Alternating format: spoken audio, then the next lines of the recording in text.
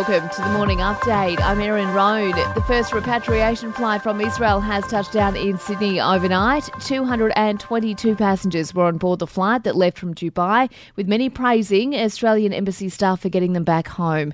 Doug Stevens says it is a relief to be out of the conflict zone. It was just amazing. We're laying in our hotel room and missile landed about 150 metres away from us. Quite relieved. Really keen to get home and have a shower and a sleep.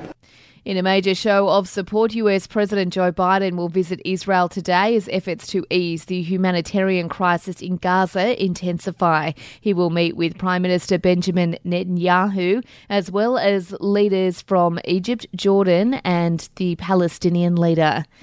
It's not the news mortgage holders want to hear. Notes from this month's board meeting show the board almost lifted the official cash rate. Experts now say we might not see a rate cut until Christmas next year.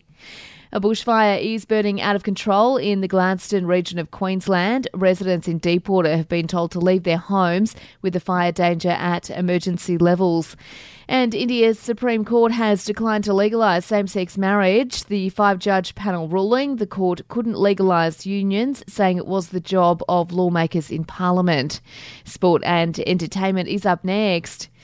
The Socceroos are in action this morning in a friendly against New Zealand in London. It is their last chance to impress ahead of the World Cup qualifying. And at the Men's One-Day Cricket World Cup, the Netherlands have taken a 38-run win over South Africa. Proud, I suppose, of the group and, putting in that performance.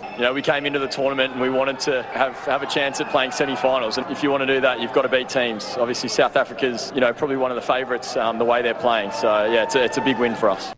That's Aussie-raised Dutch skipper Scott Edwards there. In entertainment news, Britney Spears' upcoming memoir is sure to be explosive. The singer has revealed she fell pregnant while dating Justin Timberlake, but the pair decided they were too young to start a family. The Woman in Me drops later this month. And Hollywood heavyweight Nick Cage has been spotted down under. The actor is in WA's Bustleton region filming psychological thriller The Surfer, stopping for photos with fans at a local Asian supermarket.